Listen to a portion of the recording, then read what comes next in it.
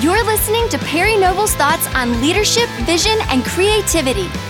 You can find Perry online at perrynoble.com. All right, well, hello and welcome to the April 2015 edition of the Perry Noble Leadership Podcast. Woo-hoo!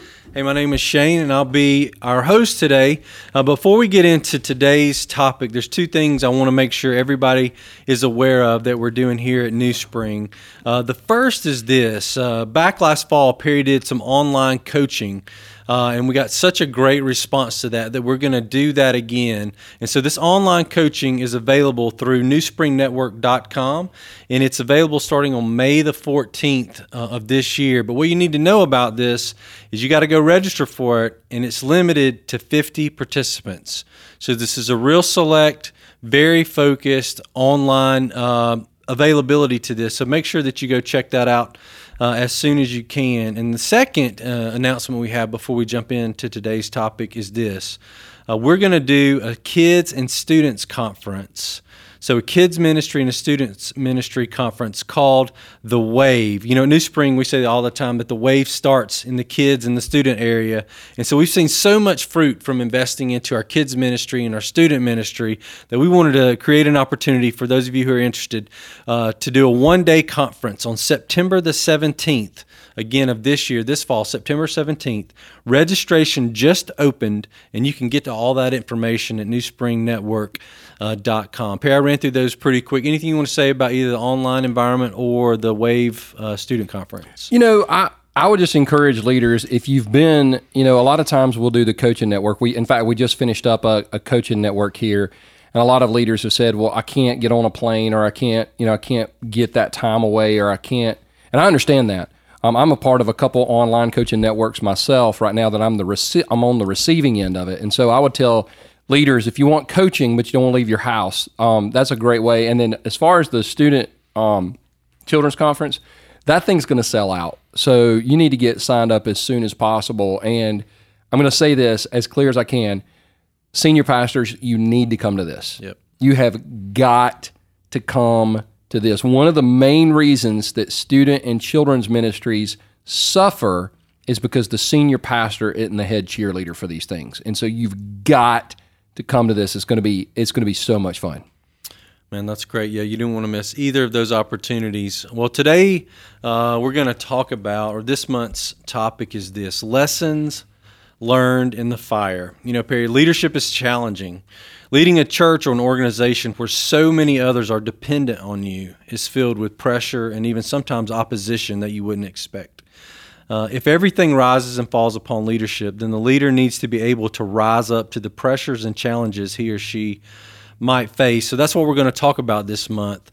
Perry, I think you would say specifically, late 2014, early 2015, you've been hit by what might be called a trial by fire. And as a result, I know you believe you've been learning some great lessons that we think would be helpful for our listeners as well. So let's just jump into some questions. Let me just ask you this to start out with, Perry. What would you say is your biggest ongoing personal challenge as a leader? I think it's the attention that you receive. Everybody seems to want the affirmation that leaders receive, but very few times do we want the attention. And the thing that I'm learning is that the bigger your leadership platform increases, so if you got 50 people attending your church and it goes to 100, or if you got 150 and it goes to 300, the bigger your platform becomes, the more people pay attention to what you say. So, 10 years ago, I could have said whatever I wanted to about any political thing or sports or anything out in the world. I could have said it, and I wouldn't have received a lot of attention for it. But as your platform increases, so does the attention. And so back in December, I preached a message on the 10 Commandments in Scripture, and it got.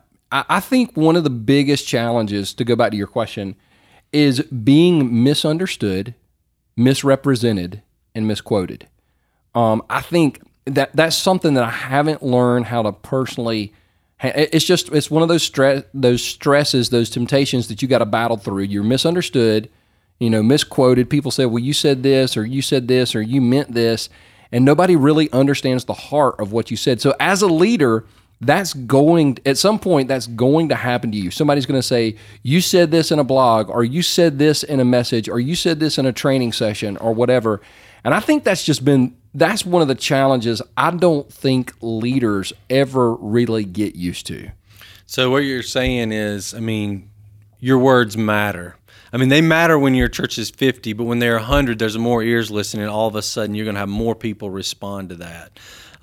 That reminds me, Perry, we kids sometimes here, even on staff, you'll say something, and if somebody on our staff doesn't take the fullness of what you're trying to say, they'll end up saying, well, Perry said we can, or Perry said we can't. Yep. And then all of a sudden, we've got this new rule at New Spring Church that you never intended just because of the attention you've got at the position you're in. So let's dig into that a little bit. What do you do? I don't know that there's any seminars out there saying, hey, before you get a bigger platform, let me tell you about all the struggles you're going to have when everybody's listening. How have you been learning how to deal with this? I've tried my best to watch and learn from leaders who are ahead of me, and how do they handle this type of pressure. And you don't just need to look for, if you're a church leader, you don't need to just look for leaders in church world. You need to look for business leaders. You need to look for political leaders. Political leaders more than anybody. Good gosh, they get hammered. It doesn't matter if you're a Republican or a Democrat or independent, and just kind of watching people and how they handle criticism, being misrepresented, misquoted, and watching the ones that do a good job, and then watching the ones that do a bad job, and then kind of learning from, like, the ones that do a bad job, I'm like, man, I don't want to do that. But then the ones that do a good job, I'm like, hey, I want to learn from that guy. I'll give you an example. I started not to do this because it's political, but so if you're listening to this, I want you to listen. This is not a Republican statement or a Democratic statement. It's definitely not an independent statement. They're all too high right now. They're not listening. It's when Barack Obama was first elected, and during his first term. Now, listen, please don't send me emails about Barack Obama. I do not think he's the Antichrist. I do not.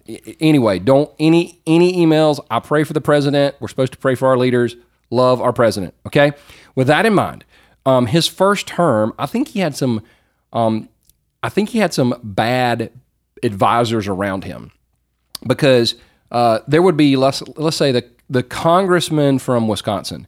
And by the way, if you're listening from Wisconsin, no insult, but you don't even know who your congressmen are. So Obama would like the congressman from Wisconsin, who's got a little district and nobody's really paying attention to this guy.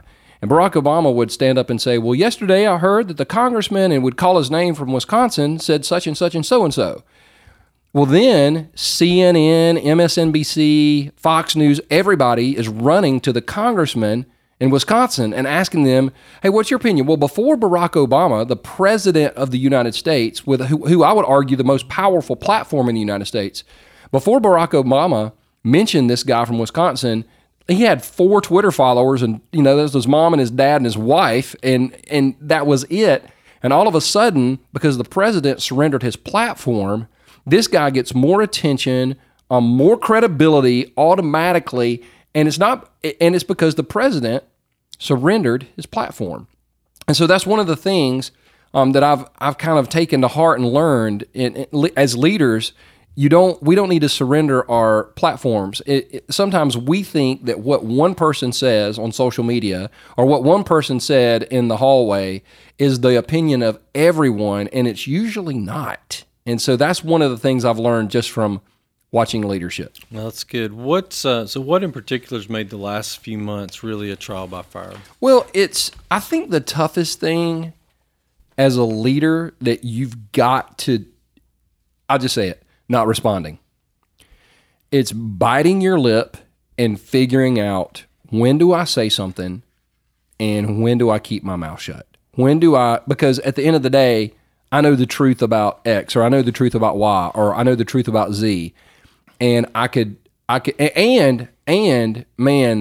I've got some zingers. I've got some one-liners that I can come back at people with, and I've kind of got that quick wit about me, and so sometimes that's good. Most of the time that serves me horrible. And so I think that the primary lesson I'm learning is when you don't know what to say or when you're angry, it's best to just keep your mouth shut. I've gone to what Jesus' brother told us multiple times. James 1:19, everyone should be quick to listen, slow to speak, and slow to become angry. And I've wound up quoting that verse more than I want. Quick to listen, slow to speak, and slow to become angry. It doesn't say don't get angry. It says slow to become angry.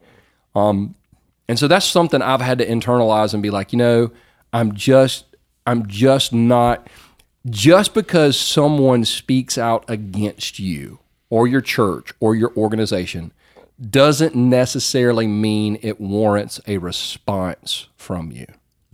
I think that's one of the big ones I've been learning. So you mentioned listening, but how has this changed the way you listen, learn, and even the way you lead? Well, it's changed the way I listen because with social media today and with the impact that it's having, you've got to be selective in who you listen to. I had a really great friend tell me years ago, opinions should be weighed, not counted. And I thought, man, that is so huge. Opinions should be weighed, not counted. Just because somebody has an opinion doesn't mean it's the right opinion. And so I've had to learn how to listen to, and I think I've shared this before on this podcast, but people that love Jesus and then love the church and then love me in that order. I'm always going to listen to that person. And people that don't love Jesus, love New Spring, or love me, it's not that they're ungodly. It's not that they're even wrong. It's just that because of the amount of feedback that I get or another leader gets via Facebook or Snapchat or Twitter or Instagram, you can't pay attention to it all.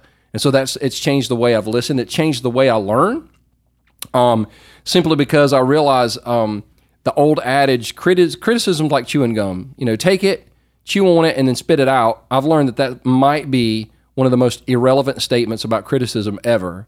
20 years ago it made sense because there was no social media, and people, Bible Boy 182 couldn't go write a letter. I mean, you had to write a letter to the editor and you had to sign it. And that's why it's so frustrating, because these people go, well, this is all about freedom of speech. Well, the thing about freedom of speech that's guaranteed to us by the Constitution, and even before that, the Declaration of Independence, is those people actually had the guts to sign their name. And so when you begin to allow people that won't even identify themselves online, and you let them shape your life, you have turned your back on Jesus. Let me say that again. When you allow people that won't even identify themselves to shape your leadership and what you do online, you have stopped following Jesus. Proverbs 29:25 says, the fear of man is a snare that leads to death. And we will fear negative tweets sometimes more than we fear God. And I just think that those are just some things I've learned. And the way it's changed the way I lead is very simple. I don't lead from let's get in a room and try to figure out how to make everybody happy. I'm like, you know what? God's called us to this. Did we sin in this? Yes or no? Well, the answer is no. Did we, make a bad judgment call? Yes or no? Well, the answer is no. Well, then let's move on and let's not talk about it anymore. That's good. Perry, the thing that, I hear in that you're talking about, when people will question the motivation of your heart because they'll question the direction of your message, and they'll forget the fact that, ultimately you're trying to point people to Jesus. So I'd love for you to talk a minute about when somebody, we can talk about the Ten Commandments thing you mentioned earlier. We can talk about just any Sunday, pick one at New Spring Church, where the point of the day is you're trying to point people to Jesus, connect people's real life problems with a real life Savior. But at times, people who might be listening that might throw darts at you or take issue with something you said, they're trying to pick out phrases or syllables that don't sync up with their own idea about the right way to point someone to Jesus or deal with their problems. So what do you do with that, knowing that, hey, let's give them the benefit of the doubt. Let's say they love Jesus. Like you said, they're Christians and they're fine people. But they're taking something out of the context of your message and missing the forest for the trees. Like you're trying to connect people's life to Jesus. How do you deal with that? You know, it's tough because, and this is kind of bold, but I was reading this yesterday actually with my daughter. People that do that, and people that do that on a consistent basis, I actually think they're more like Satan than like Jesus. Because when Satan was tempting Jesus in Matthew 4 and Luke 4, he actually took a section of Scripture and twisted it to try to make it say something and tried to use it against Jesus. And while he took a section of Scripture, he didn't pay attention to the totality of the message of the psalm that he quoted. He just quoted, a verse and a half or two verses. And I'm like, people that sit around and look for mistakes that other people make and then pounce on those mistakes, would seem to me that the best word to describe them would be accuser.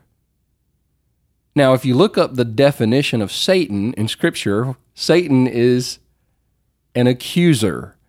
In Malachi, not Malachi chapter 3, but I believe it's Zechariah chapter 3, Satan is accusing the high priest.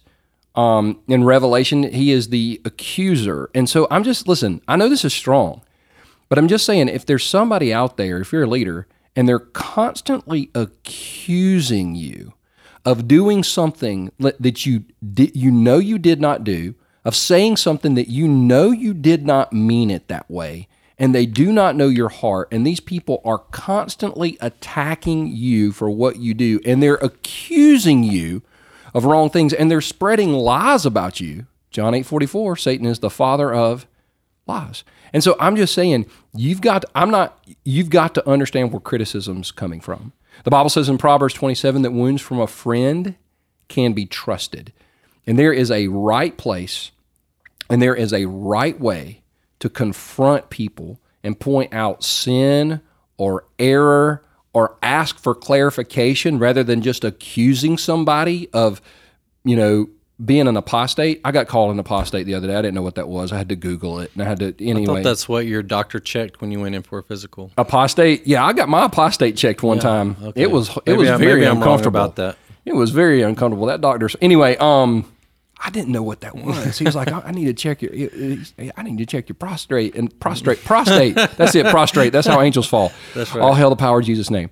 But I was like, okay, you're going to do what? And then he told me what it is. I was like, you are a dirty man. Anyway, if you're listening to this and you've never had a prostate exam, this portion of the show is sponsored by Get a Prostate Exam. Anyway, so totally went off channel, but we're not going to... get your PSA numbers checked so you don't die. Yeah, exactly. We're not editing this out either. That's important. That could have saved somebody's life. I have no doubt. It's important. Okay, what were we talking about? We know you're not apostate, but we're talking apostate, that's it. So apostate. But basically, the heat gets turned up. I'm sweating. And, that certainly reminds me, talking about being accused or the heat being turned up. The story in Daniel chapter 3, when King Nebuchadnezzar puts Shadrach, Meshach, and Abednego in the furnace. I mean, don't you agree? I mean, sometimes it feels like that. Well, here's the deal. I've been preaching now for over 2 decades. Have I said stupid stuff? Yes. Have I said stuff that I wish I wouldn't have said? Yes. Have I said stuff that was wrong? Yes. But in every instance where I know that I've made a mistake and somebody that loves me and loves Jesus has confronted me, I feel like I've been open to it. The thing about this is if you boil it down to just who I am, I'm a guy that didn't know Jesus. Jesus saved me, and he's changed me, and he's continuing to change me. And I want that for every person in the world. Now, I may not want it the way that everybody else wants it, but that's what I want, and that's what I'm striving for. And leaders, I'm just going to tell you, you can have the right motivations, you can take the right steps, and it doesn't mean that people are going to treat you in the right way. You mentioned that phrase or that story in Daniel chapter 3, but I remember reading this one day and just being blown away because Shadrach, Meshach, and Abednego, made the right decision. They did not bow when the king, and all the horns and stuff like that. And then King Nebuchadnezzar brought them in again and gave them a second chance. And they didn't do it then either.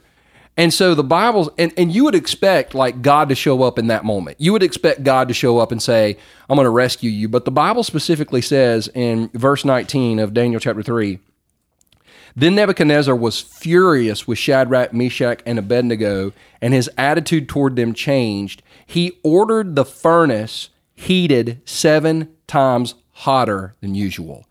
And I remember pausing right there and saying, you know what, as leaders, sometimes the furnace is going to get 7 times hotter before we really discover what God wants to teach us in that moment. We think sometimes, and I know I've thought this many times, that if I do the right things and I say the right things, I'll never get in trouble. And then I'll read about Jesus who did the right things, said the right things, and they crucified him. And so as a leader, sometimes when the furnace gets turned up 7 times hotter, that shouldn't be something that causes us to run. It should be something that causes us to open our eyes, because we all know the story. After the furnace turned up 7 times hotter, they got to see Jesus. Mm-hmm. And so that was the reward. And so I'll take a furnace that's 7 times hotter if I can see Jesus every single time. Man, that's good. One of the things you said, you've been learning some lessons through this fire, and I'm curious, what's this time taught you about loving other people? Okay, so this is the toughest one. During December, January, when people are saying things that and every leader's been through this. Somebody is saying something about you that is not true. Somebody is taking something you said out of context. Something is going around work that you did not say. And my go-to emotion is anger.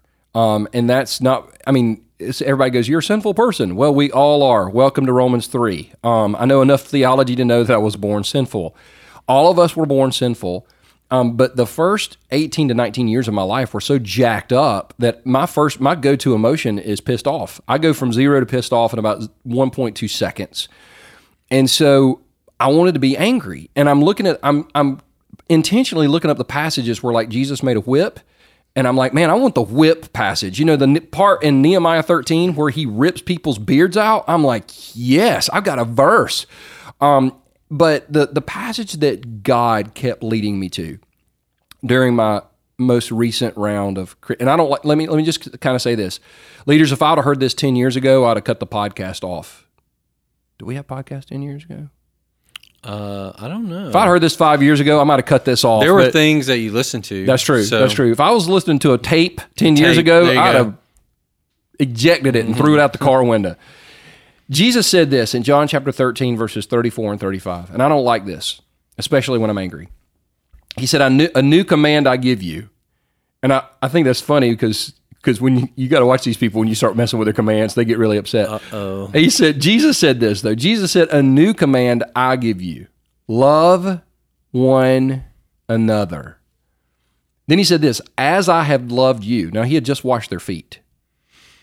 So, as I have loved you, so you must love one another. In other words, love was not optional. And then he said this, by this, everyone will know that you are my disciples, if you love one another, not if you tear people apart with your theological intellect. It's if you love one another. And so going through this trial by fire has taught me, man, I've got to try my hardest to love people. Now, whether I succeed or fail, I don't know, but my go-to emotion cannot be hate, it cannot be rage, it cannot be anger. My go-to emotion has to be love, especially if they're a brother or a sister in Christ. And so that's my thing. I think that God has taught me more because let's be honest. Whenever Christians fight with each other over things that one day, I'm just going to say this, will not matter. The world looks at us and they don't go, I want to be like that. But if we could love one another, just think about this. If the entire Christian community could agree that Jesus Christ died on the cross, paid for sin, rose from the dead, and is coming again. If we could just agree on those things and everything else, we can have a conversation about it, but we won't argue. We'll have a conversation. and we practice radical love and we loved each other in spite of our differences, that's irresistible. And let's be honest, the reason people have walked away from church isn't because we love each other so well. It's because we have taken this commandment and butchered it. And so it's just one of those things, and I hadn't got there yet. I mean, I wish love was my go-to emotion, but it's not. But this is the thing that Jesus kept bringing me back to, is you've got to love people as I loved you. Yeah, that's really great. You know, love and unity in the heart of a leader, I think, is a really big deal. And so it's hard to be unifying for the Big C Church, or it's hard to be unifying even in your role as a leader if you don't understand this idea of love. So how is this idea of trying to love to be the first emotion, how big a deal is that when you're trying to be unified with other believers? Yeah. Well, here's the thing and it took me a while to learn this, Shane, and you've kind of watched me learn this lesson in front of you and the rest of our leadership team. An angry leader produces angry leaders. Mm-hmm. A frustrated leader produces frustrated leaders. A leader will replicate him or herself. And so if you're miserable, you'll produce miserable leaders. If you're healthy, you'll produce healthy leaders.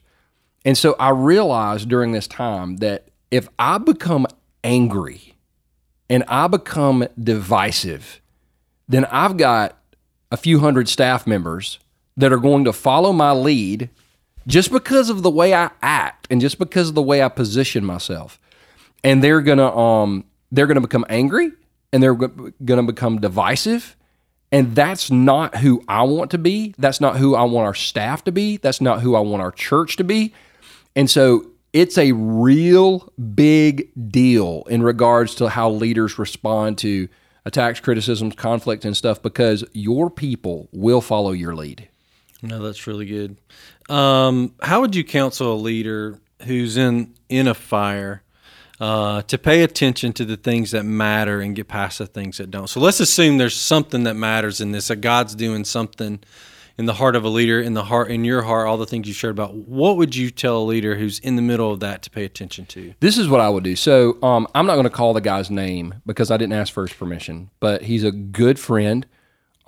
He's a worldwide known Bible teacher. I mean, this guy's recognized all over the world. And when the whole Ten Commandments thing went down and it had posted online, he called me. And he said, hey, I'm calling you right now because, number one, I love you. I want you to know I love you. Number two, I'm concerned for you. And he said, I listened to your whole message. And he said, we probably won't agree on everything. He said, but you said one thing that was not true.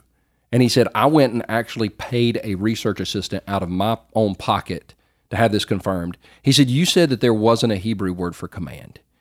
And he said, you're smarter than that. And he said, there actually is a Hebrew word for command. And we talked through that, and I remember after that phone call, emailing a couple friends of mine in Israel, and they're saying, "Hey, well, you didn't quite understand that right when I was talking about there's no Hebrew word for command." And so I remember having a conversation with you and a couple other people on staff, going, "I think that I need to apologize for saying that statement. I'm not retracting the message. I'm not retracting it, but I think I need to apologize for saying there is no word for Hebrew command, because that's not true. That's inaccurate." And I said that because I'd misunderstood something I'd wrote in my own notes from a study trip in Israel. You know, I've been over there 10 times. I've studied under like Hebrew scholars. You have too. I mean, it's unbelievable.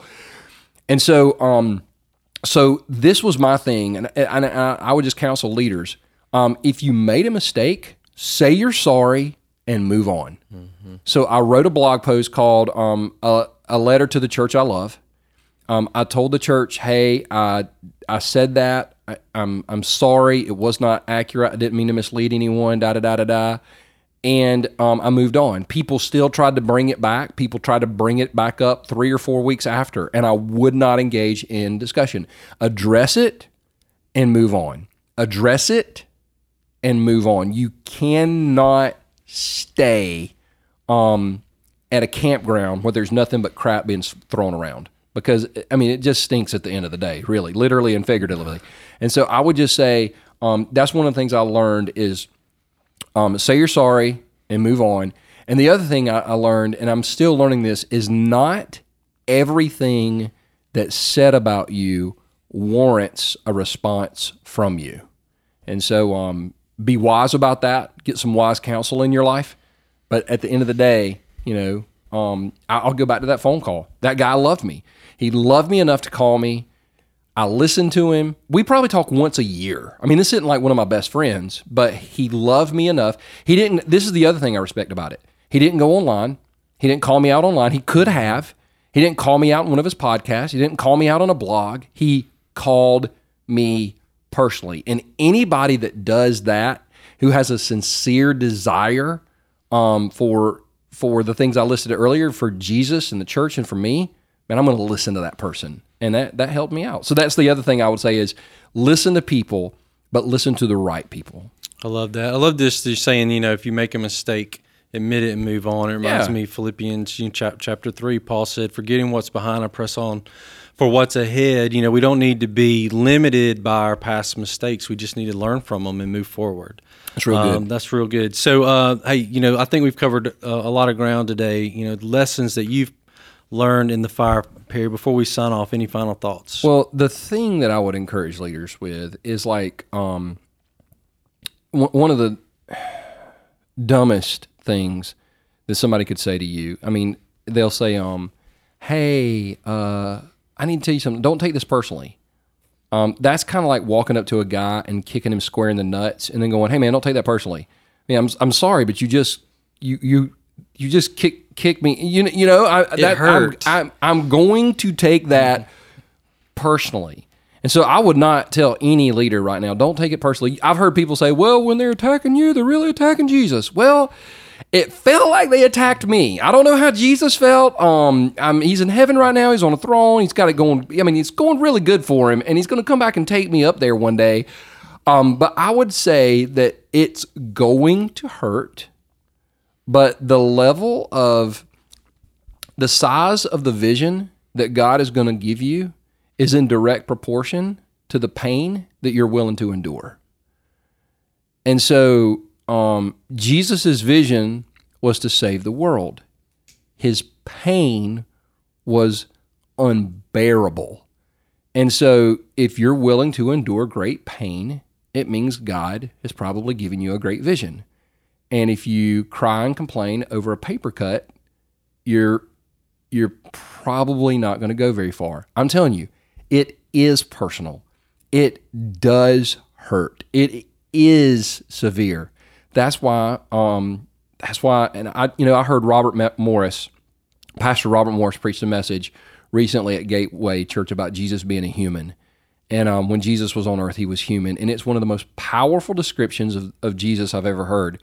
But in that, Pastor Robert talks about how Jesus is able to relate to us in anything we go through. And so I think as leaders, one of the reasons we go through these furnaces that are 7 times hotter is so we can see Jesus about 7 times clearer. Mm-hmm. And so I would just encourage the leader out there that's going through a tough time, keep your head up, keep your head in the game. The only reason Satan's trying to discourage you is because he doesn't want you to make it to your breakthrough. So don't let him win because the stakes are too high. Yeah, that's great. It's good stuff. Thanks for listening this month, and we'll see you next time here on the Perry Noble Leadership Podcast.